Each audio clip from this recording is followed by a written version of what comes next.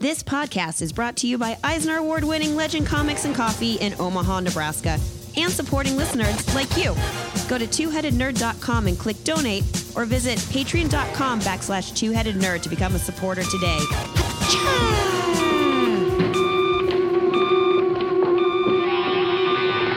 Yes. Ho, ho, ha, ha. Remember me, old chum? You jolly devil.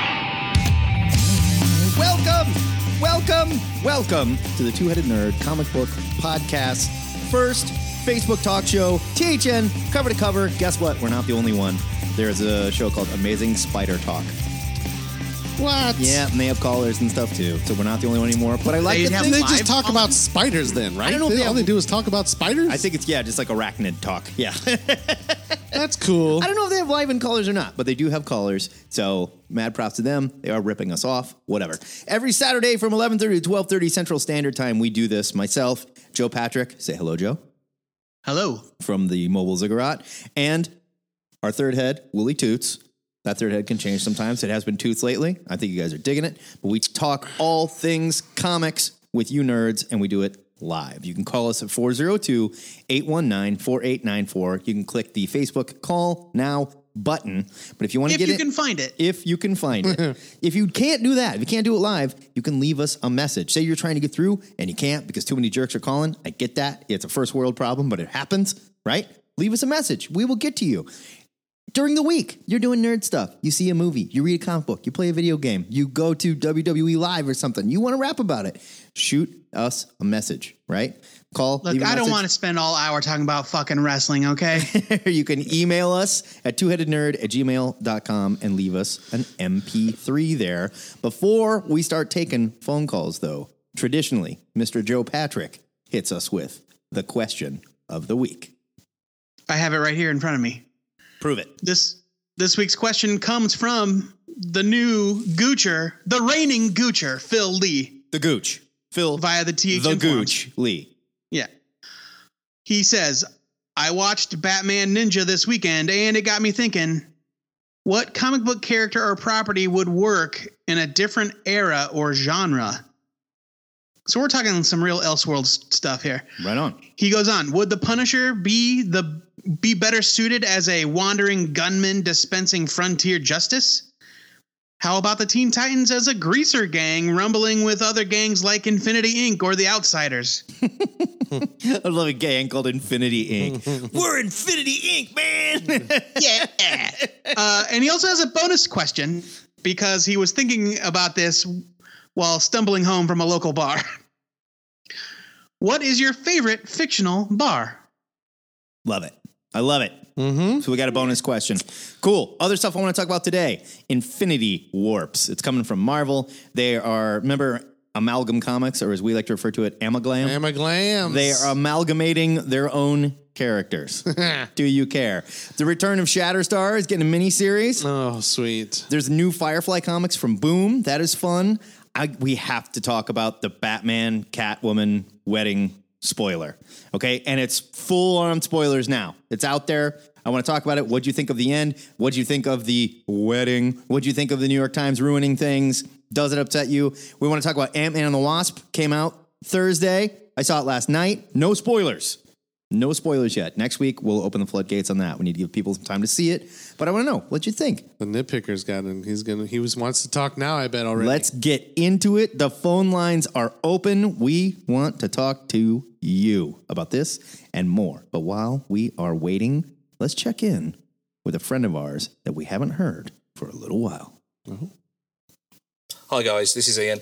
I just wanted to say sorry for not being around lately. Hey. Stuff happens, and there's really only one thing I've really got to say to both of you, and that is live from wherever I've been for the last few weeks. This is Stately Lord Fungus returning to the airwaves to tell you all about my new book, I Fought Coleslaw and Coleslaw Won. You may have noticed... Poor start there. You may have noticed that I've been absent from the show recently.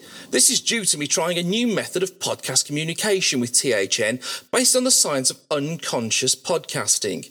In a nutshell, I wait until around 15 minutes before the show starts and run headfirst into a wall, thus rendering myself completely unable to move or think for a number of hours. During this time, I transmit subconscious messages into the crotch of Matt Barham with a view to awakening some form of primitive penis talk. I knew I'd felt So something. far, I've delivered some of my best work and I've answered every single question of the week since May. But alas, I recently found out that Matt has been storing my trouser talk for his own nefarious purposes and using my swollen tip chat to power his own version of Black Lightning's suit, something he wears when chatting to local stray animals at 2 a.m. on a Thursday. That's supposed to be a secret. Now, having suffered most of my life with demonic possession and also an unyielding desire to give Belinda Carlisle an Indian head massage, I thought I'd give you my answer to the question of the week. I would absolutely throw my eyeballs into the moon for a chance to see Clark Kent in the role of an Indiana Jones, Alan Quatermain type explorer, travelling across the world in search of ancient Egyptian tombs and fighting tribes of murderous zombies in the darkest jungles of Africa. I don't know if Africa has jungles, by the way. Clean-cut local reporter Pretty for a sure. small English newspaper and bringer of justice to the darkest parts of the earth, all while his arch nemesis, wealthy shipping magnate Lexington Luther II, works against him to bring around the return of a dark Lovecraftian entity he has been communicating with using a mysterious green rock he discovered in the Midwest of a young America. Clark would be joined on his adventures by his team of friends, some of whom may have powers of their own. Okay, look, I know that's a little bit Justice League as League of Extraordinary Gentlemen. Fuck me, I can't talk this week. I'm out of practice. League of Extraordinary Gentlemen. No, I still can't say it. But it sounds fun, and I'd pay to read a 6-issue mini of that. As for my favourite fictional bar, it will always be the Bronze. There's just myself, Amy Mann, and Willow, sipping magic rum and dancing like a 90s goon. So, this one time I was playing a gig with Love Fungus and a guy shouted from the crowd, "Hey, Fatty, this music is all well and good, but tell us what you've been reading lately." So I grabbed the mic and I told him that I've reread all of Metal and it's still one of DC's best events in years, apart from the blatant rip-off of Judge Death, which is the Batman Who Laughs. Yeah. Shush. Yes. And also, on the advice of one Brian Domingos, I've partaken in a number of Warren Ellis novels, which, as predictably sensational as they are, have kept me going for weeks. Thanks, Brian. I appreciate that, my friend. We've almost finished season 2 of Luke Cage, and I have to say it's fantastic. Okay, Cottonmouth was a brilliant character, but the empathy you feel for Bushmaster and the total black-hearted wickedness of Mariah is just something else. Yeah. I think this is the best Marvel Netflix since Punisher, and it wipes away a lot of the bad feeling around the Defenders. You know, I bet you are sitting there getting a bit damp just thinking about the return of the Queen's English segment, aren't you? Yes. Well, I've got good news for you, because as it happens, I have a phrase. This week's handy put-down is knob-thatching muckspout. Say it with me like the world knows you want to. Knob-thatching that- muckspout. It means a No person who talks spout. continuous shit, but also wears a wig. In context, ye gads, man, just listen to that knob-thatching muckspout chatting about the girth of his toupee. Right. In the immortal words of Mother Teresa, fuck this sat of sweaty balls. I'm off to the park to fight swans. Later, nerds. It's good to be back. It's good to have you back. Welcome That's home. a joy. Stately That was, Lord Fungus. Missed that guy. Was it Brian Domingos or JD Got a Catch that recommended the Warren Ellis novels? I don't know. I mean, it could have been Brian Domingos. It could have been talking on the forums. There's no way for us to ever know, unfortunately. Yeah, There's- he's the yeah, Lord right. God Emperor of the forums. So Yep. Solid picks, though. The Bronze from Buffy the Vampire Slayer. that's a fun one. Quality hangout. That's cute. I like it. But if I had to pick one from the Buffyverse, it would be the bar in L.A. that Angel used to hang out at. Elysium, I think it was called. With Lorne, the Yeah. karaoke demon. Yeah, I love that bar. Thank you for calling THN Cover to Cover. Caller, who dis? Hey, it's Frank Cirillo. Frank! Tell me to call. I'm calling. Frank Cirillo? Frank Welcome aboard. Cirillo. Are you kidding Hey, me? guys. Okay, you got the volume down a I'm little not bit? kidding. Okay, we were stuck Yeah, in I got the time. volume down. What do we want to rap about today, Frank? Welcome aboard. Hey, man, this is my first time caller, long time listener. I Just love had to it. throw that. Yeah, I love nice work, sir. Nice work. What are we rapping But about? I'm not that guy. Okay, well, we're talking about He's not the new first time, Disney long time deal is what from he's saying. Fox. They buy in Fox, and what are you more excited about? Getting the FF into the MCU or the X-Men into the MCU? Let me tell you, my my point is, I'm excited about the FF. Mm-hmm. Not as much about the X-Men. I can kind of see the X-Men just being in the Moon universe and not interacting, because it's kind of the way they were back in the 60s. You didn't have a lot of interaction with them, but you had more interaction with the FF and the Avengers and the FF and individual characters like Namor and the Hulk and guys like that. What do you guys think? No, I'm with you. In the sense that we know we're going to get a Fantastic Four movie first, because it's been a while and they have nothing to lose. Whereas the X-Men, we're all still very close to that. It all just happened. I'm not saying that all of it's been great. I mean, obviously, I didn't care for that last X-Men movie very much. I thought Apocalypse was pretty weak. Now, yeah. But the X-Men films and their spin-offs have been a hugely successful franchise. Yes. And there are a few gems. No, definitely. Whereas we have never gotten a good Fantastic Four movie, in my opinion. Yeah, that's true. Oh, no. We are due an FF movie. I have a feeling when they do it, they're going to do something like the FF were there, they were a thing in the Marvel Universe, they vanished, and now they're back. You know, sort of kind of like what it seems like they're doing with Captain Marvel.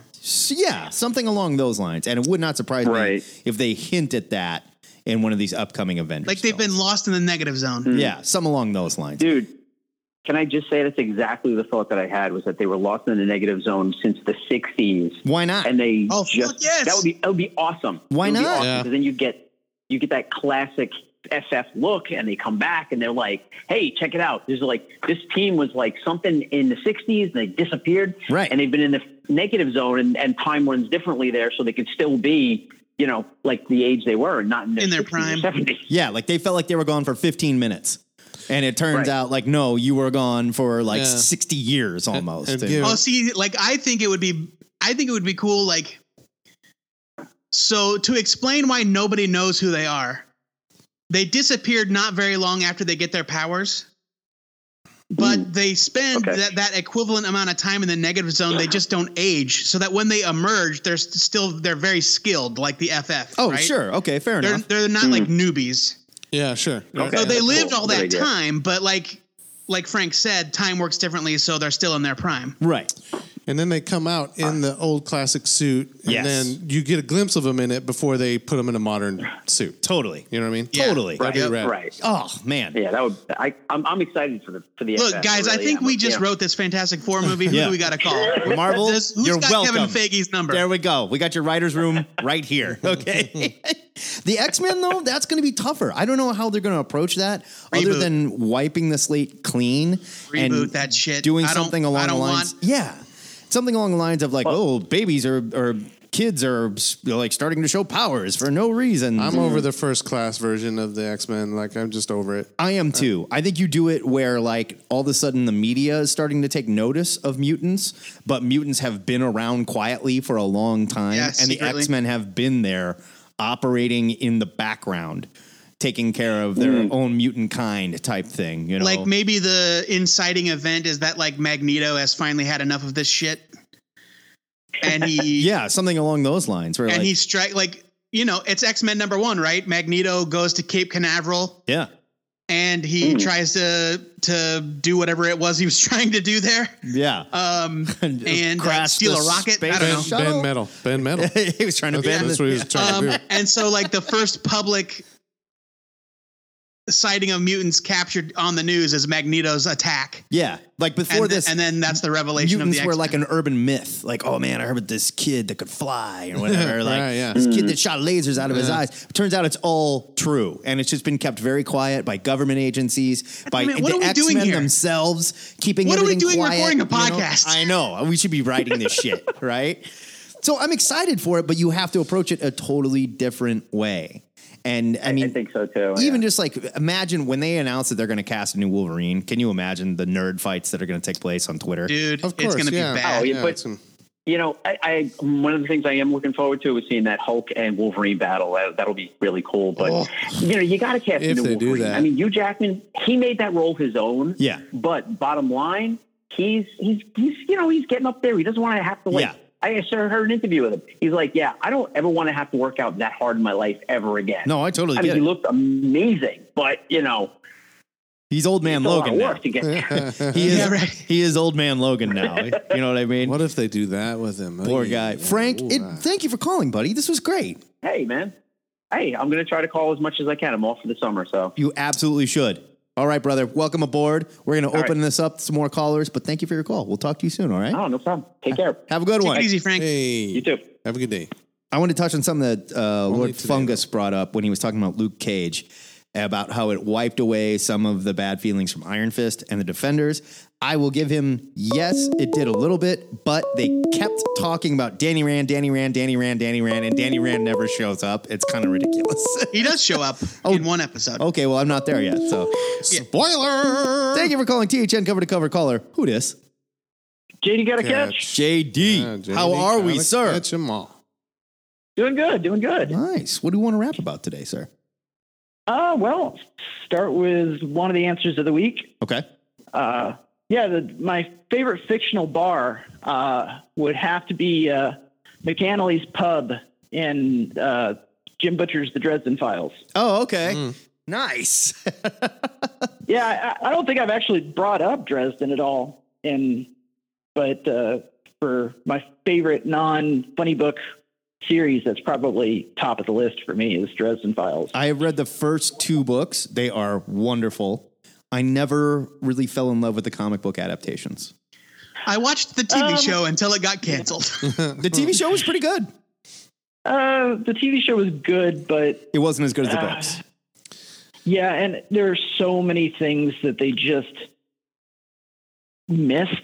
Yeah. and that it was a typical sci-fi channel adaptation. Well, and it was the same with the comics. It's like Jim Butcher built such a big, huge, rich world around the Dresden Files and the comics. And this is nothing against like the comic media. You can do that, but it's tough in 32 pages to establish. That's the nature of the beast with any adaptation. Right. This is not going to. You're not going to pull 100%. And you don't have the time to do the world building because you've got to sell 6 issues or you're canceled, you know?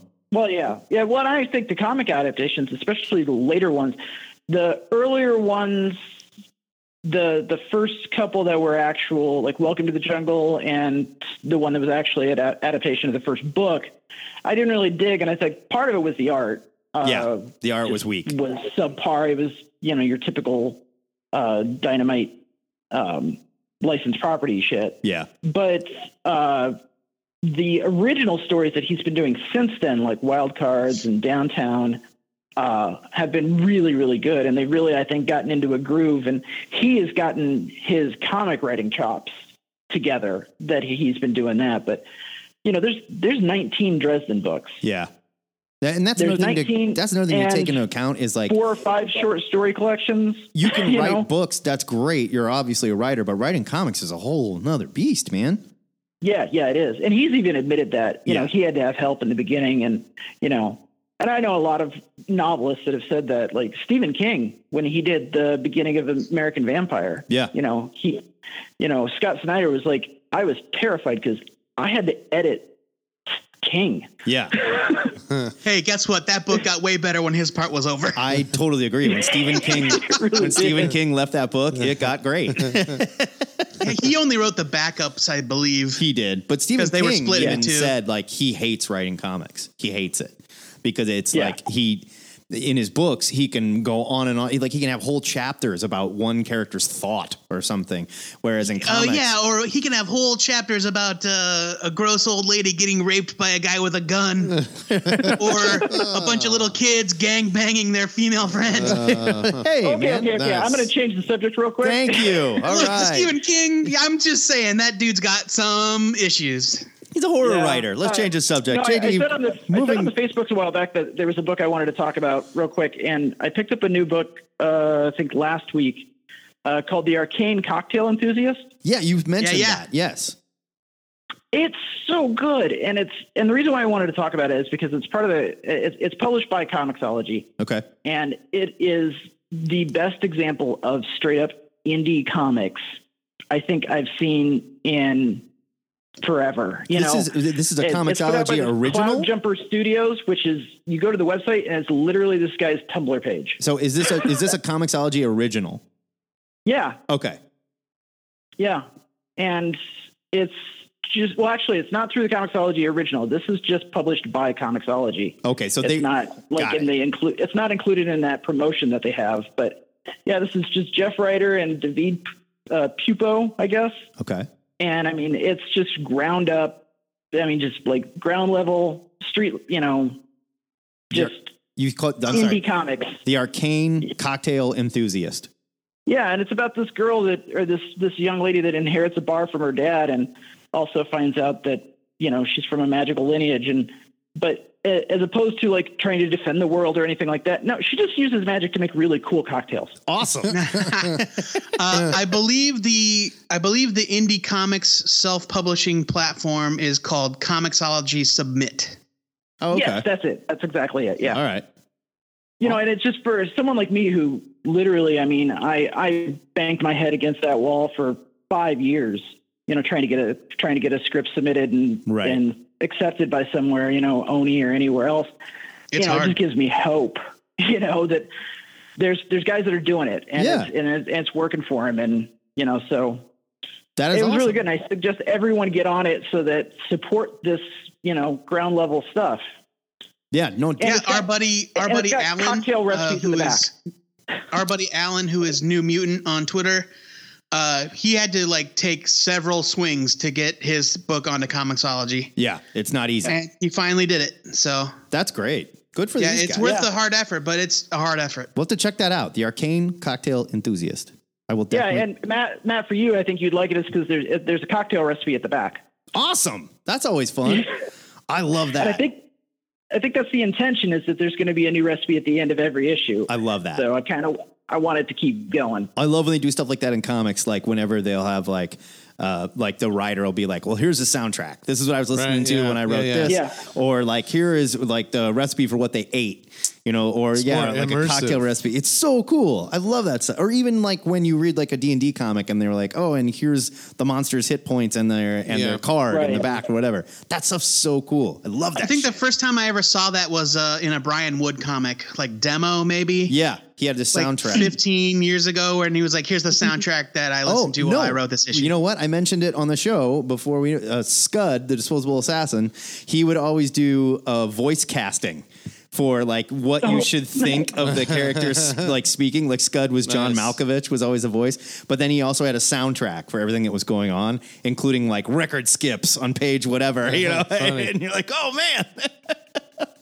So cool. On the Facebooks, I put up the poll to see who was interested in having a meetup after the con. Yeah. We've got about 6 responses so far. So you mean 600? Sure, we'll go with that. 600 responses. 6,000 responses. It's a really small bar, so I'm not sure how this is going to work. We had to rent the other room at the Mid-America Center. Yeah. What do they call that? I think they call it Ameristar Casino, I think is what they call it. We just rented the whole thing. So it'll be fun. But THN night at the casino. Just come in, tell them you're with the Two-Headed Nerd. They're going to give you a bunch of money. Here's a bunch of tokens. It's THN night at the casino. We just walk in and say, I'm with Two-Headed Nerd. They're going to give you a bunch of money, and then you just play, and we're going to have fun. Awesome. It's going to be great. No, what I think I'm going to do actually is about middle of the week, depending on how many responses we get, I'm just going to put up an event on the fan site. Yeah, and let's do it with all the details as far as when and where, and then just let it lie where it goes from there. Awesome. We're super excited for Comic Con. It's going to be great. If there's an option to make the event open, because I know that the fan group is private, maybe we can put the event on the Two-Headed Nerd page proper. We'll do it there. That way we can share it on Twitter, and then we can put it on the fan page as well. We'll do it there for people that aren't fans, so they can come too. I'll go ahead and... so you can send me the information, Jeff, and we'll put it together. Awesome. Okay, cool. JD, appreciate your work. Always good to talk to you, brother. Have a good weekend. Thank you. Did JD tell us his favorite See you at the con. Huh? Did you tell us your favorite bar, JD? Yeah, it was. Yeah, it's the bar from Dresden. From the Dresden Files. The bar from Dresden You were Files. sitting right there. Come on, man. Listen, but you got on this whole talk about the book itself. You didn't really linger on I'm the opening these bar. phone lines back up, JD. We'll talk to you The bar soon. is cool because the bar is set up with like everything's in 13s because it's designed to dispel magical energy. Sure. See, now we're getting into it. Now I'm understanding why you like the bar. Okay. And it's also considered neutral ground according to the Unseelie Accord, so nobody can have any supernatural fights in the bar itself. That's fun. Dig it, just like Holy Ground Highlander. That is fun. That's Holy ground. exactly what I was thinking, too. Yeah. There was also that bar in, what was the Alan Moore book where all the superheroes lived? Top 10. There was the bar where all the gods could come, but none of the gods were allowed to fight. And, see? and Loki got murdered in the bar, and the cops had to come and investigate Loki's murder. And they're like, well, who would want to kill him? They're like, well, everybody here hates him. And then in the end, he's like, I'm alive. And they're like, yay, it's a celebration. He's okay. And they're like, God, I hate these god murders. So great. Nice. All right, JD, we'll talk to you later, man. Talk to you later. Bye. See you, Jeff. I can't remember the name of the bar, but yeah, it was where all the gods would drink in the top 10 world. And you weren't allowed to have, there was no religion. You were not allowed to talk religion. That was like rule number one. No fighting and no speaking about religion. Nice. It was so great. Because of course that would start fights, you know. Yeah. What can you do? It does. Yes, it starts fights. Guess who called? It's your favorite.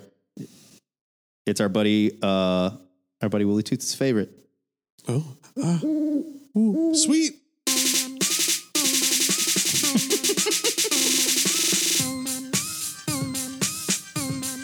Wilbot here, back after a brief hiatus for the question of the week.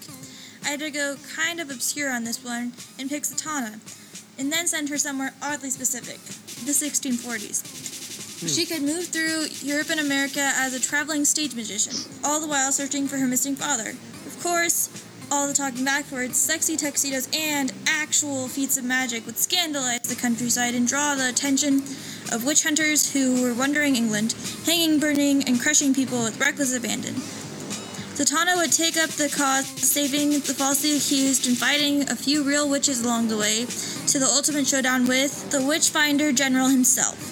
You could even throw in a good romantic encounter with a fop version of Constantine for good measure. As for favorite fictional bar, I'm going to go with the really obscure and possibly real Smoking Crow, the fabled gathering spot of secret societies and mythical bird gods that has been supposedly operating for centuries. Definitely my kind of weird. Until next time, later, Gators. Yo, Whoa. later, I Gator. like it. I like those ants. Bookended with the It's owl. not over until the owl does its thing. I love it. I was very confused at the beginning because I thought she said katana. Oh, that's funny. No, Zatanna. yes. And I was like, oh, Zatanna, katana. baby. And then she said something about tuxedos. And I'm like, what? Zatanna. We gotta Yes, gotta Zatanna. stop letting people call and broadcast this and just hire everyone and start our writers' room. This is ridiculous. Yeah, I like These ideas are too good, and we're just Yeah, like Zatanna during the witch I love trials is a solid the idea. foppus John Constantine. That's good. Like how could there not? How come there have never been an Elseworlds about Zatanna in the witch trials? yeah, no shit. I mean, this book writes itself. My God, Yeah. Willowa, stop giving this stuff away for free. All right, You're slacking, Paul Dini. Get on it. no, it's perfect. Zatanna, in the 1640s, dealing with the witch trials and stuff. Yeah, that's right. Speaking backwards. Oh man, Like it. I love it. It's fantastic. What's up, Cotton? I see you in the chat. Cotton, you got Saturdays off now. You can call us. Come on, man. Shawnix was watching. I want that dude to call. I miss him. Yeah, me too. Jeez, Sean. I do miss Sean. You're making this Yeah. sad. I don't know. Oh, see, I'm going to check this out. I don't know if I can open this file or not. Harvey Locust sent us. Ooh. Oh, yep. Here we go. I was able to play it on It's my a phone. plague of locusts. It's a weird QuickTime file. Harv, what are you doing, man? You have reached 1-800-I-FEEL-OK. To leave your own OK Soda-related coincidence, press 1.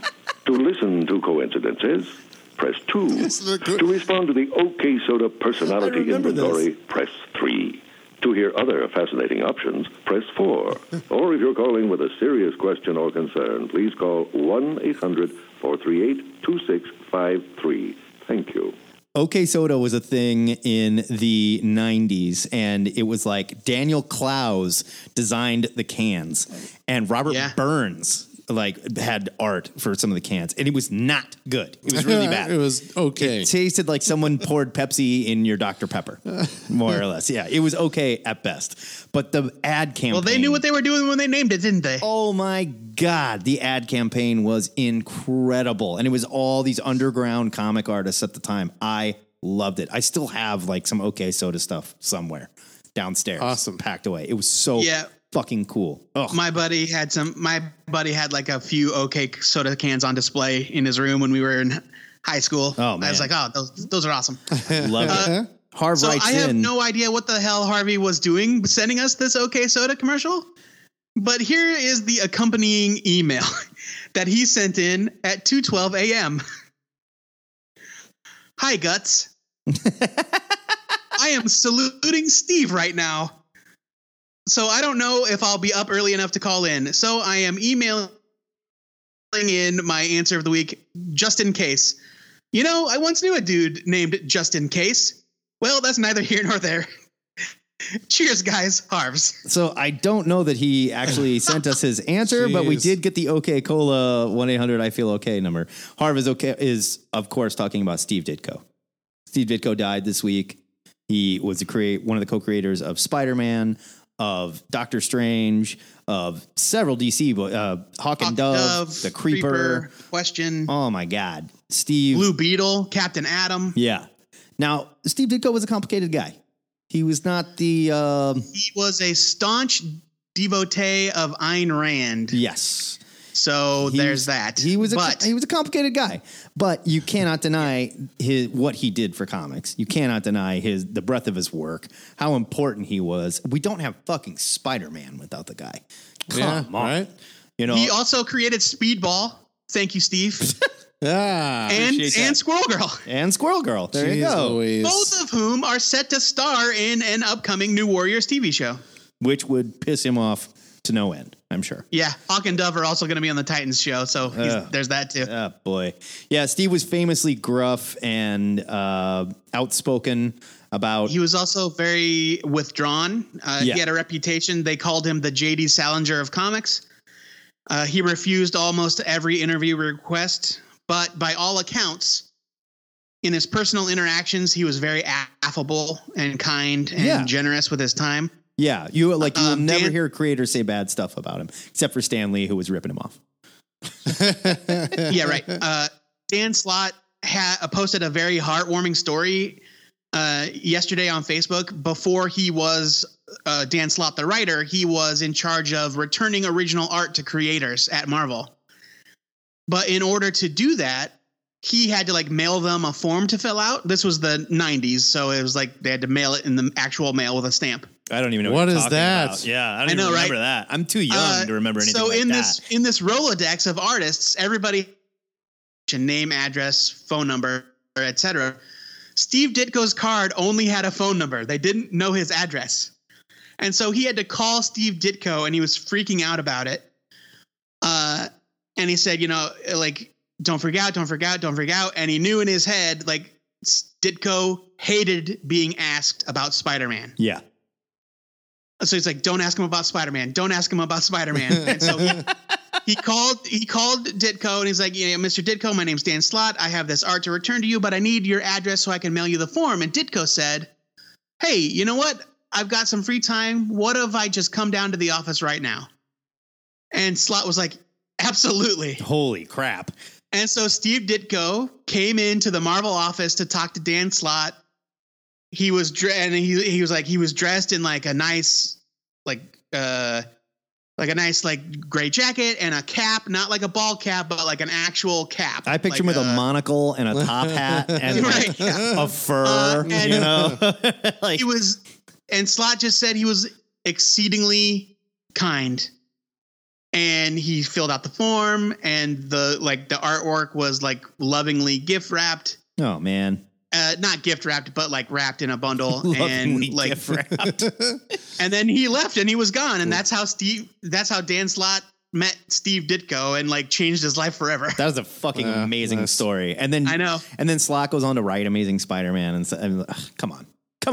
Yeah, like that. You can't get better than that. No, it's ridiculous. Yeah, Ditko was a complicated guy, but I mean, ultimately, we're all complicated people with different ideas and stuff like that. You cannot even put a measure on what he did for comics, and it is a massive loss. And just seeing all these creators coming out and talking about what Steve Ditko meant to them and why they do what they do, really heartwarming stuff. I mean, the dude was self-publishing his own comics till the day he died. Yeah.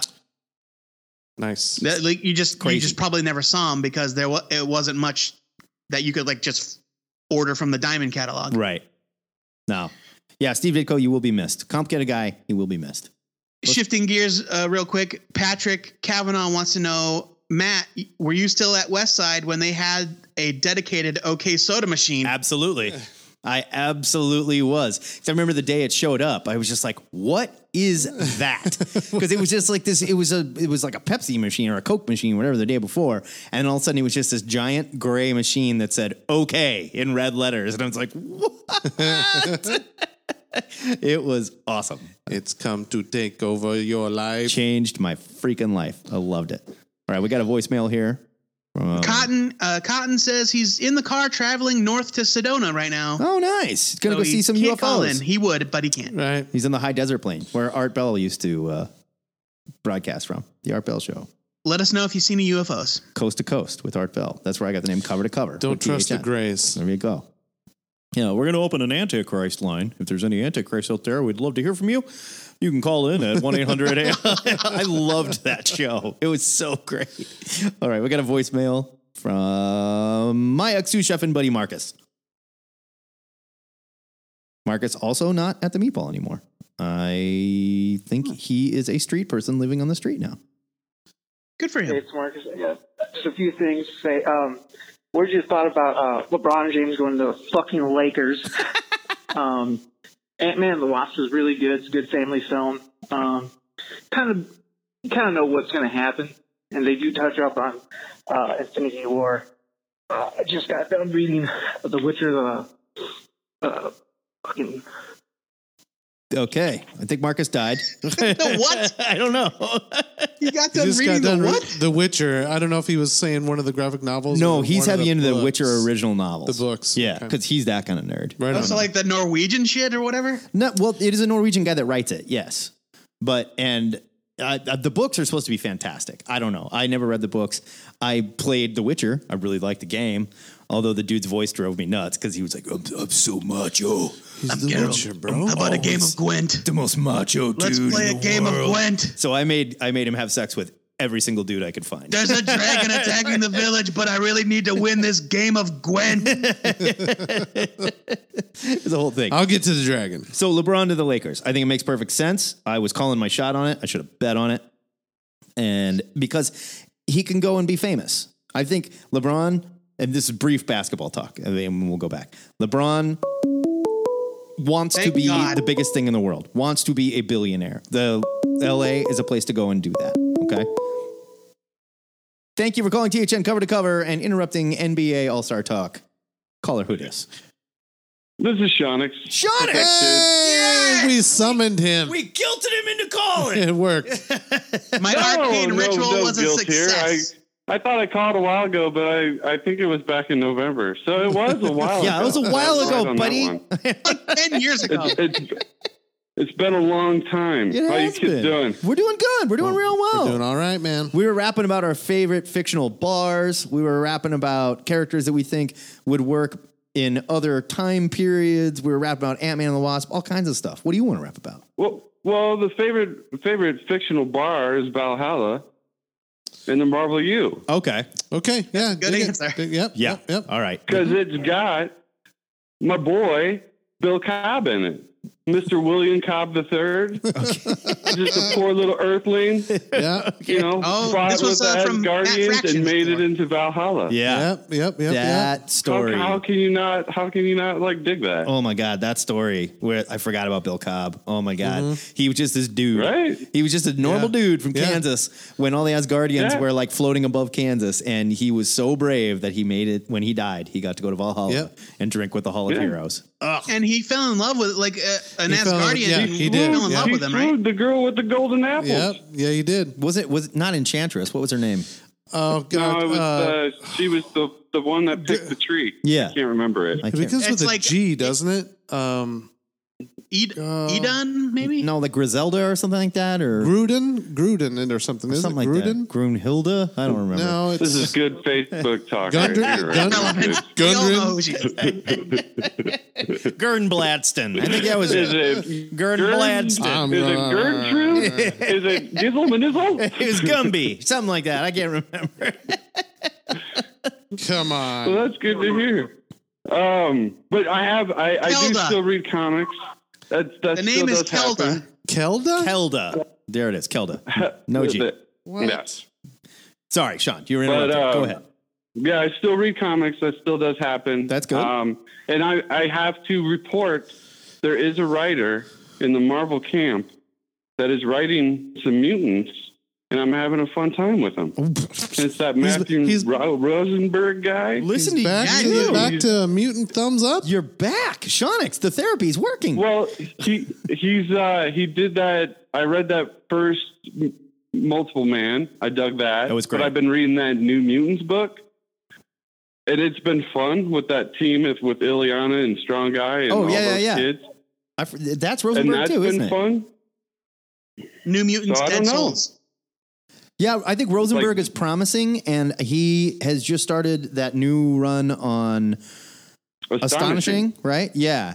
And I picked up that one too, and I'm glad that Havoc isn't a dick anymore. Yeah, they need They just fix that. Though I do like that everybody kind of hates him. I mean, I guess I like there's lasting repercussions if you're going to do that shit. I forgot it even happened, because everything else just sort of gently went away after they got inverted. Right. But for some reason, Havoc was still an asshole. Yeah. Yeah, Axis was so bad. Runs in the family, I guess. Axis was terrible. Yeah. Yeah, well, I still think, Koshak should come back to Earth and just start smacking his kids around, but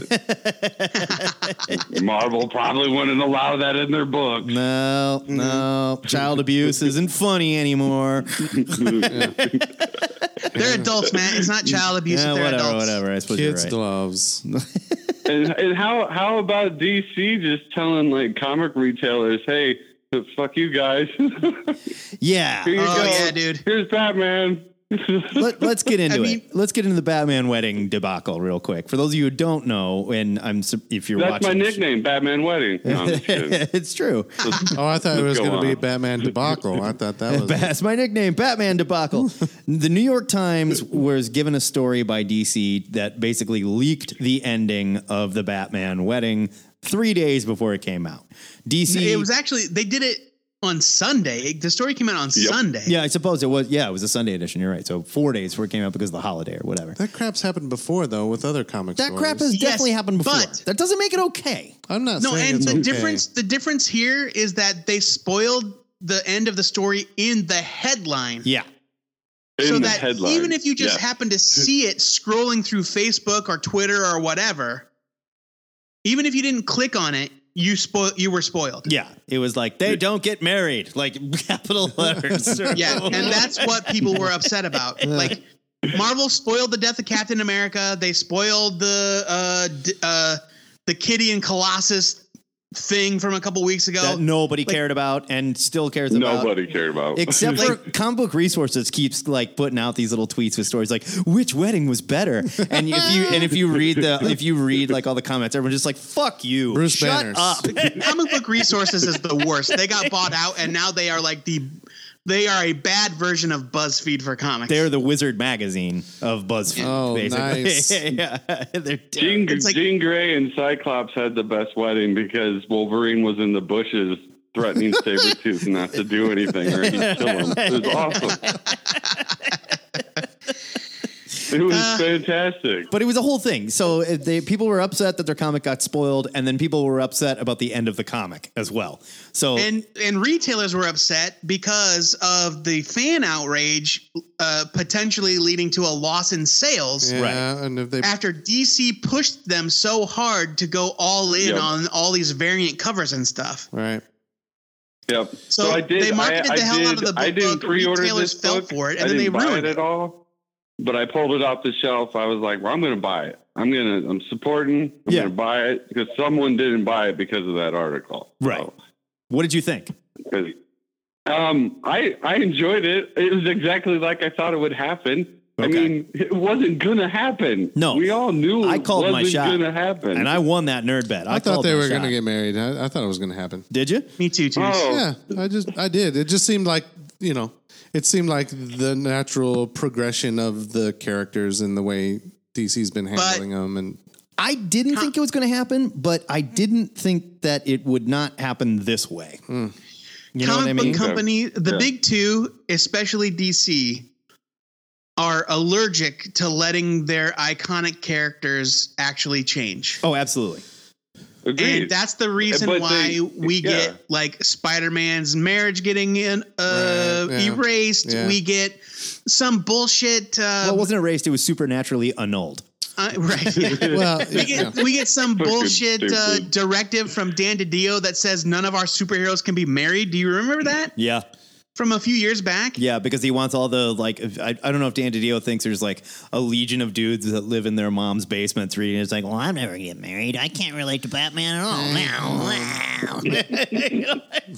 Come on. He found love. Yeah. He's not brooding like me. Yeah, totally. I'm going to get on my men's rights website and yell about this right now. They ruined my Star Wars movies, and now this. Yes, exactly. I did not love the end of it, and I still don't totally get it. Tom King said the story's not over. I agree with you on that one. You know what I mean? Like, I know the story's not over, but the way that they led up to this and the way they did it with, like, Catwoman is just like, nah, I'm not going. It just proves that comics are written for, like, a longer form than they're delivered. Well, no, and that's true. It's more of it's about the collection now. That is true, but still they were like the wedding issue. We're getting married. Here's all the one shots leading up to the marriage, and then nothing that happened in any of those one shots, which were really good, by the way. Nothing that happened in any of those one shots played into this issue, had anything to do with this issue, and I would argue they lied. In the solicit, just straight up lied. They're like, all their friends are here for the wedding. It's the wedding you've been waiting for. Like Superman, the Flash, and Cyborg, and like Damian's the Flower Boy, or whatever, and like, no, none of that shit happened. Zero. Yeah. And they went to the wrong. They both went to the wrong roof. Times. They went to the wrong roof. Yeah, maybe she got the address wrong. No, if you look at it, the letters start by saying they met each other in different places. Right. Right. Yeah. So that is a little, and then I think they went to the wrong roofs because she was upset and he was like, "What?" And yeah. Okay. See, I didn't even make that connection. No, like.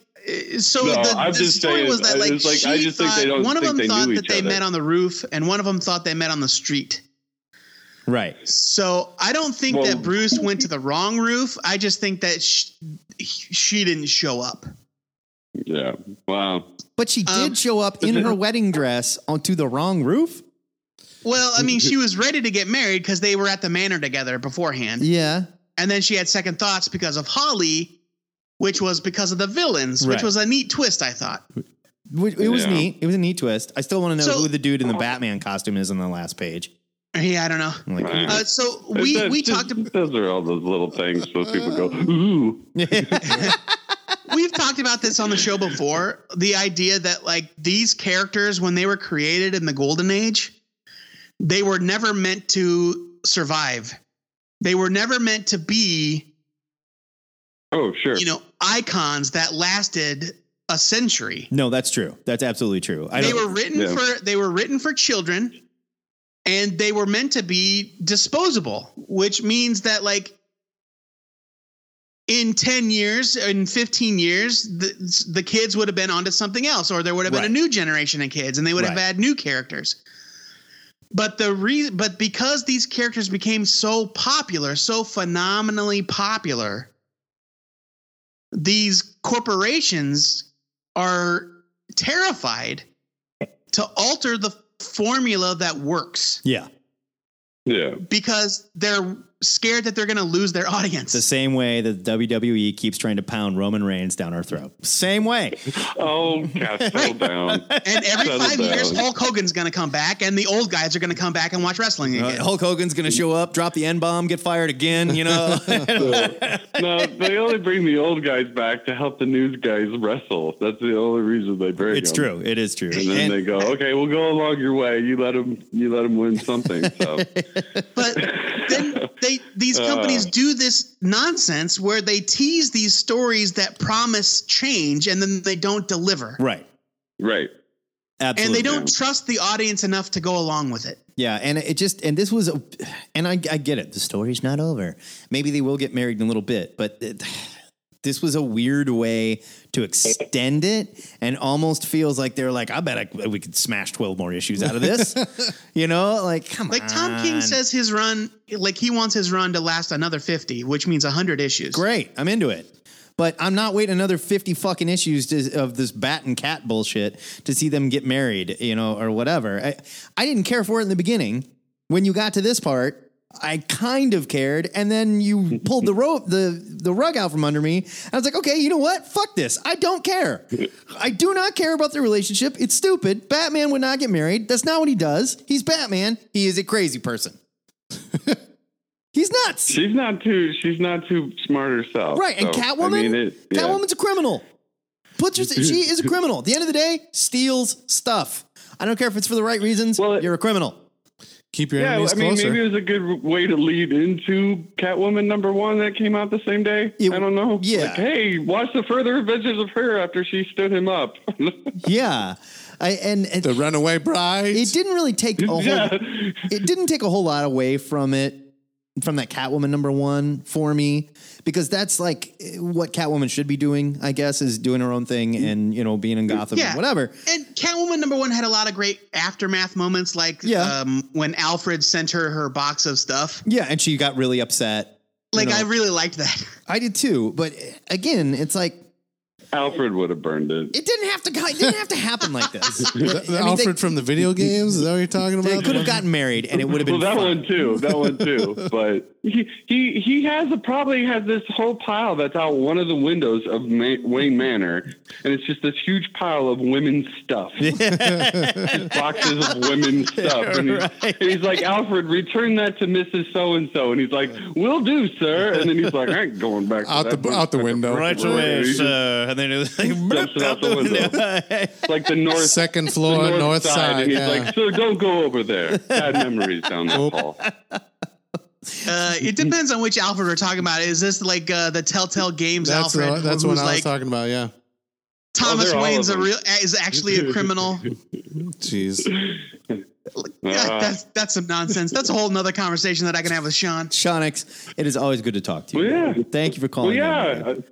I might have to call back because maybe I can talk about my Justice League problems and we can figure that out too. I would love to. You know, we can work through this.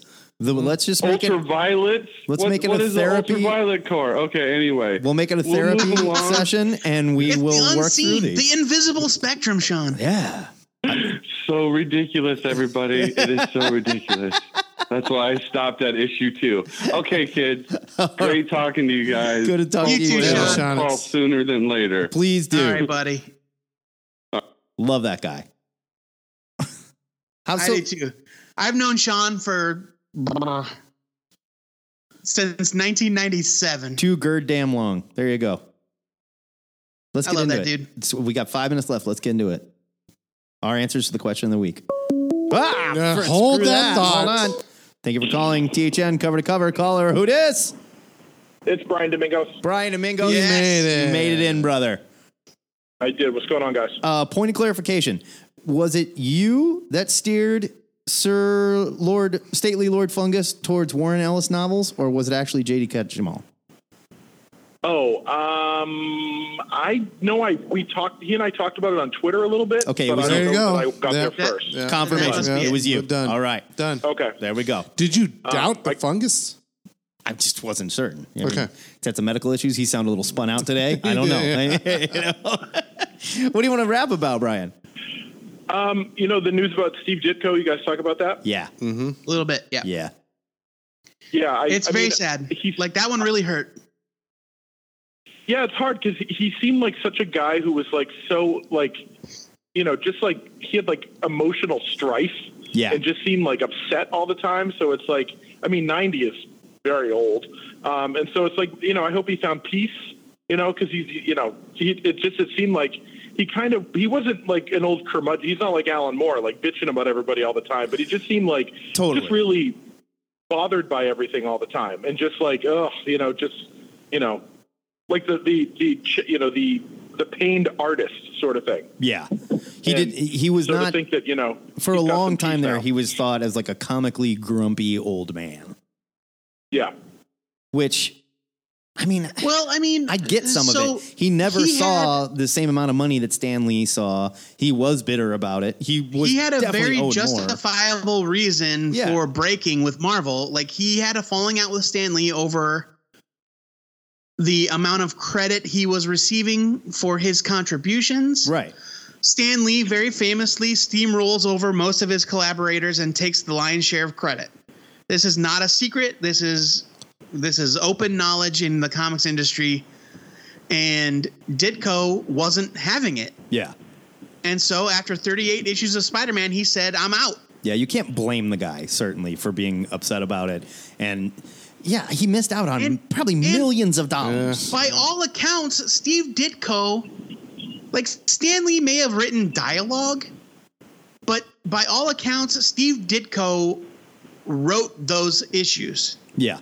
Like he was responsible for the plotting and the direction of those comics.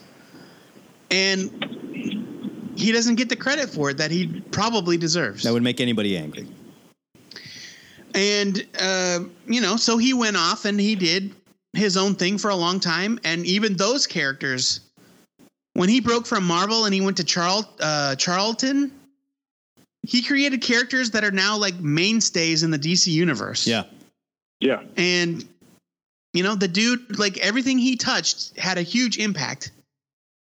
Yeah, we talked about like how complicated it is when somebody like this dies who, like and I'm not wishing death on John Byrne, but we'll have a similar discussion about John Byrne when he passes. Like the guy was famous for being pretty gruff, and maybe he had good reasons to do so, and maybe not all were great reasons. But we got to remember them for their body of work, for what they did, and separate the man from the art a little bit. You know what I mean? Yes. Yeah. And just celebrate what the guy did. Without him, we don't have Spider-Man. We don't have Doctor Strange. We don't have some super iconic crap, That's important.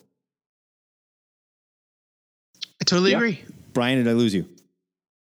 No, I don't want to talk over you. Oh, I agree. You're fine. Okay.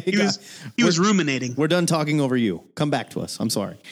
Yeah, no, I feel like it's like Byrne is, I think, different in just so that he's looking for a fight. Yeah. He fights about everything where Ditko was just kind of like he just seemed exhausted and he seemed like just going, because there was a story I read. There's a million stories on Twitter from last night, but it's just a story about how someone got Gary Groth introduced this person to Ditko and they went to his apartment and he was clearly like annoyed that they were there, but he still talked to them like politely and had like a really good conversation for like an hour and a half. Like he just was like, it was this weird thing of like, but he can't, like, he's just so smart. He can't not engage. And he had like this really like intense conversation. And the guy was just like in awe of this thing. And I don't know. I like the first thing I read when I saw it, I was like, yeah, I hope that he's like, I hope he found peace in the end because he just seems so injured and not in like a bad way, just in like and his story was so sad. Yeah. In a way, like the piece that I read about his passing did not mention that he actually died on June 29th. It's July 7th. Are you kidding me? We found me? out about it yesterday. Are you seriously? Oh, that makes it so much worse. He died on July 29th, and they didn't find him for 2 days. Yeah. He was alone in his apartment. And nobody actually knows anything about his personal life, but by all accounts, he never married. He had nobody. And so he died alone in his apartment. They didn't find him until 2 days later, and we're only just now hearing about it. You hate to hear something. And it's just and part of that is his own doing. Like it was his choice to separate himself. Yes. And that's fine because I get it. Like comics industry media bullshit is bullshit. Sure. That's a lot of anger to hold on to for that many years though. But I mean, that's terrible. I just wish, I wish that we had known more about what was going on with him. Right. But, that was his own decision. Yeah. I suppose so. Right. Yeah, I mean, if nothing else. And you can't get that information without invading his privacy, which is not what he wants. So. Absolutely. Precisely. Yeah. God, what a horrible, that's just awful. I hate to hear stuff like that. Ugh. All right. Well, way to end the show on a brutal downer. Yeah. Well, let me talk about my favorite bar real quick. Can I talk about your favorite bar? Let's do it. Okay. Favorite bar, obviously, it's Noonan's from Hitman, right? How many times? I was waiting for someone to call in with this one. Yes. Oh my God. Noonan's Sleazy Bar. And not only Noonan's is amazing, but also still in continuity, which is the best part. So miraculously still in continuity. Yeah. I love that answer so much. That is a fantastic answer. Brian, it is always good to talk to you. Beator is still the bartender. The Lord God Emperor of the THN forums. Yeah, thanks, guys. There he is. Yes. Okay. We'll talk to you soon, buddy. We see you, Brian. Have a good one. All right, let's get into it. Let's start with our favorite bars. While we're on the subject. My favorite fictional bar. It's got to be Warriors. Guy Gardner's Fuck yes, it's Warriors. It's got to be Warriors. It's Warriors. It's Guy Gardner's space sports bar, basically. It's just a regular bar, but superheroes go to it. Yeah, it's like a space sports bar, and they've got all this GL stuff on display. It's on Earth. It's not in space. Oh, that's right. In New York City. That's right. It is in New York City. But there was one where he opened one in space as well. I believe he opened one on Oa. Yes. He opened a franchise on Oa. Yeah. Is it hard to find the bar unless you know it's there? No. No. It's just a regular bar. It's like a tourist attraction. You could go to Warriors and see all sorts of superhero memorabilia. It's like the Hard Rock Cafe for the Green Lantern bar. Right and then if Superman wanted to wind down and have a drink after work, he'd go to Warriors. Yeah. It was awesome. Maybe that's a bad example. Yeah, probably not so much Superman, but let's say Booster Gold had a rough day. He'd go kick up his feet, beer and a shot with Blue Beetle at Warriors. Why not? You got a couple of things going on here in chat. Patrick Kavanaugh says that Catwoman's logic was sound, and that with the Booster Gold arc, she saw that a happy Bruce means no Batman. Okay. So he says she could have done a better way, but... No, he's not wrong. Taking, and that's something I didn't think about, that whole Booster Gold arc and how she was right there and saw we need the Batman, and the Batman has to be who the Batman is. He's got to be grim. I didn't really take that into account, but yeah, he has to be. You can't have Batman in a good mood. Look what happened when Billy Joel got in a good mood. He started writing shit music, man. That's just how it goes. River of Dreams. Go back to cocaine, Billy Joel. But Patrick also says, I agree that the buy-in that DC expected of us, only for it to be a complete non-event, was bullshit. Yeah, that's my problem with it. The way the story ended, whatever. I'm not super mad about that, but the way they built it up in the buy-in, that was the horse shit right there. Totally. Willowa says, I totally forgot the Bamboo House of Dolls from Richard Kadri's Sandman Slim. It's a tiki punk bar. Great stuff. I did not understand any of her picks. Willowa, because I am not good at books. Willowa delves deep, man. Those are you. Yeah, she swims in the deep water. Nerds like us can barely hang with her. The deep woods. She's in the deep woods with the owls. Yeah, she's too smart for dummies like that. Yeah, she is. But Warriors is my answer too. Yeah, I love Warriors. Well, mine is the Inn of the Last Home from the Dragonlance novels. That's a rad bar. It's a badass bar built up in the boughs of a gigantic tree. It's where the heroes of the Lance would go to hang out. It's supposedly really nice and cozy. and is well known for its fine dark ales, spiced potatoes, and a warm hearth. Who doesn't like a spiced Let potato? me tell you. Come on. I love a good spiced potato. I just love treehouse things, like the Ewok Village, Kashyyyk, Yeah, totally. shit like that. Carved out of a huge tree. That bar sounds awesome. Yep. Quick shout out. I can't believe that Domingos or JD Got a Catch didn't bring this up, but the bar from Warren Ellis's Wildstorm Stories that's like in the ruins of irradiated Russia where people go. Like, don't at me about this because I'm not remembering all the details, but it popped up in Planetary. It popped up in Stormwatch. Yes. It popped up in probably The Authority. And it was like a recurring thing. And it was like the bar at the end of the world. Right. Right. And it was like in the ruins of Chernobyl or something crazy like that. Like, or Tunguska. Tunguska. And it was, this desolate place in this dead zone where people went when they had nothing left. I'm pretty sure it was Tunguska because it was in Siberia. Awesome. Yeah, totally rad. Great. That might not be fictional. I'm pretty sure It's it probably is. fictional. Pretty sure it is. All right. Like, I don't know. Can you go to Tunguska these days? I think so. I think it's hard to get to. There's a lot of mud, and when there's not mud, there's a lot of snow and ice. So I don't know. Don't at me, bro. So don't at me, Russians. Don't at me. I'm sure I just pissed off our whole Russian audience. That's the philosophy of this show. We're going to say wrong things. We don't need you to correct and us. our presidential elections, you jerks. Now answer of the week. What's your answer of the week then? Answer of the week. That's a tough. See, this one is really tough because a lot of the time changed hero stuff that they've kind of done a lot of done them. a lot of it, and I don't really know. I could pick my favorite one of those, but it's tough. It's really tough. I couldn't get off the Punisher, and so then I thought, let's do something with the Punisher, like make him put him in a Frank Frazetta fantasy painting. You know what I mean? Like the Death Dealer. Yeah, but it's it's Frank Castle chopping fuckers up in some dark fantasy realm, man. That's kind of what I would. That's all I could really shake in my head. I see now. I had a Django Unchained kind of Punisher thing going on. Oh, okay, yeah. Where you had a black Punisher in the South, coming out of the cotton fields, sick of putting up with slavery, tired of seeing his friends put down, and just goes, "I'm going to murder every slave-owning Southerner that I come across." There you go. Yeah. Dig it. It would be awesome. that would be so cool. Joe Patrick? I feel like a character like Captain America would lend itself well to being transplanted into maybe the Revolutionary era. Mm-hmm. Oh, sure.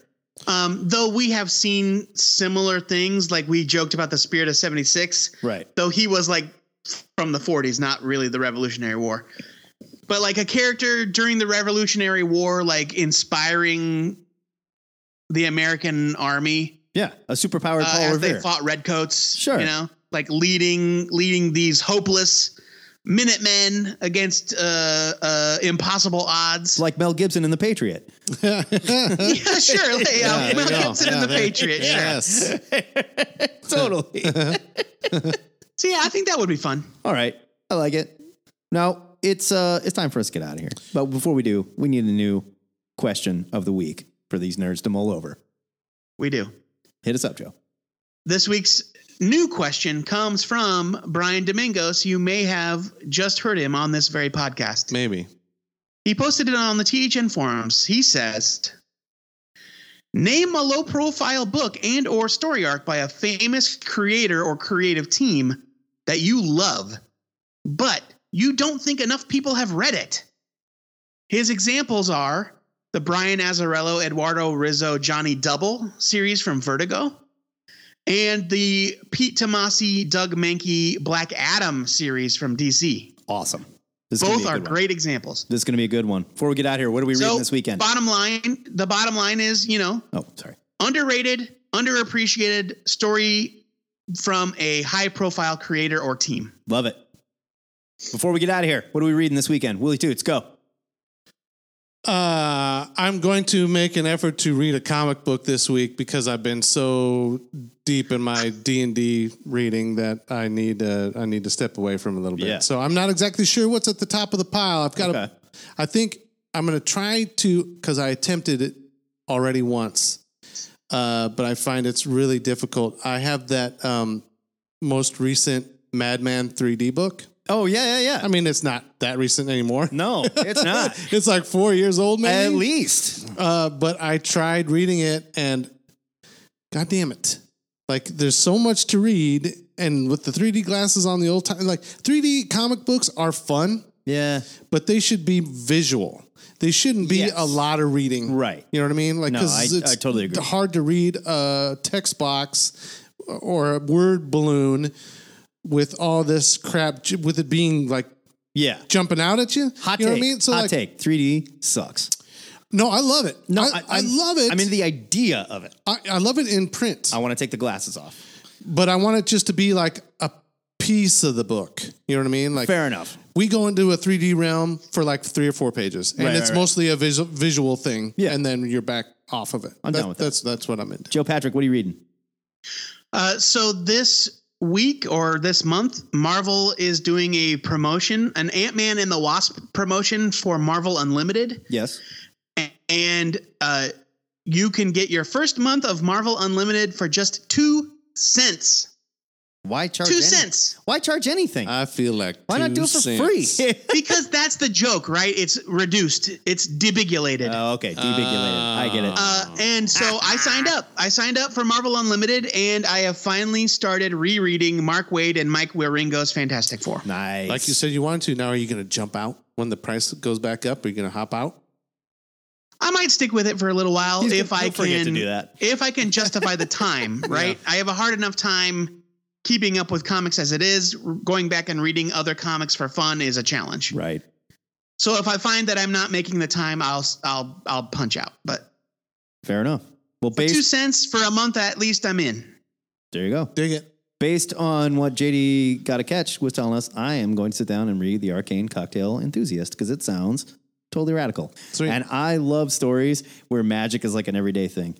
Where like you go to your mechanic and he's like, let me have a look. And he pulls out his wand and like, scribble a dance. You know, like Aerosmith. Yeah, like Aerosmith. Shebang. Yeah, I love stories like that. Or like different magics to, make food and cocktails and whatnot. I'm into it. All right, kids. Thank you to everybody that called in. Thank you to everybody that chatted at us, everybody that watched us on Facebook. We don't have a show without you guys. So if you're thinking about calling, just friggin' do it. Not now, because the show is ending. But you can always leave a message, 402-819-4894. That phone number is always working, constantly. Call us, talk to us, leave a message.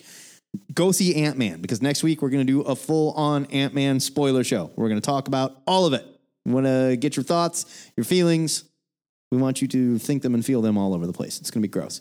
You can also shoot us an MP3 at twoheadednerd@gmail.com. And we'd love to hear from you. The show is for you. We want to talk about anything. And this is your way to interact with us. So do it. All right, you jerks. Right now, we got to get out of here.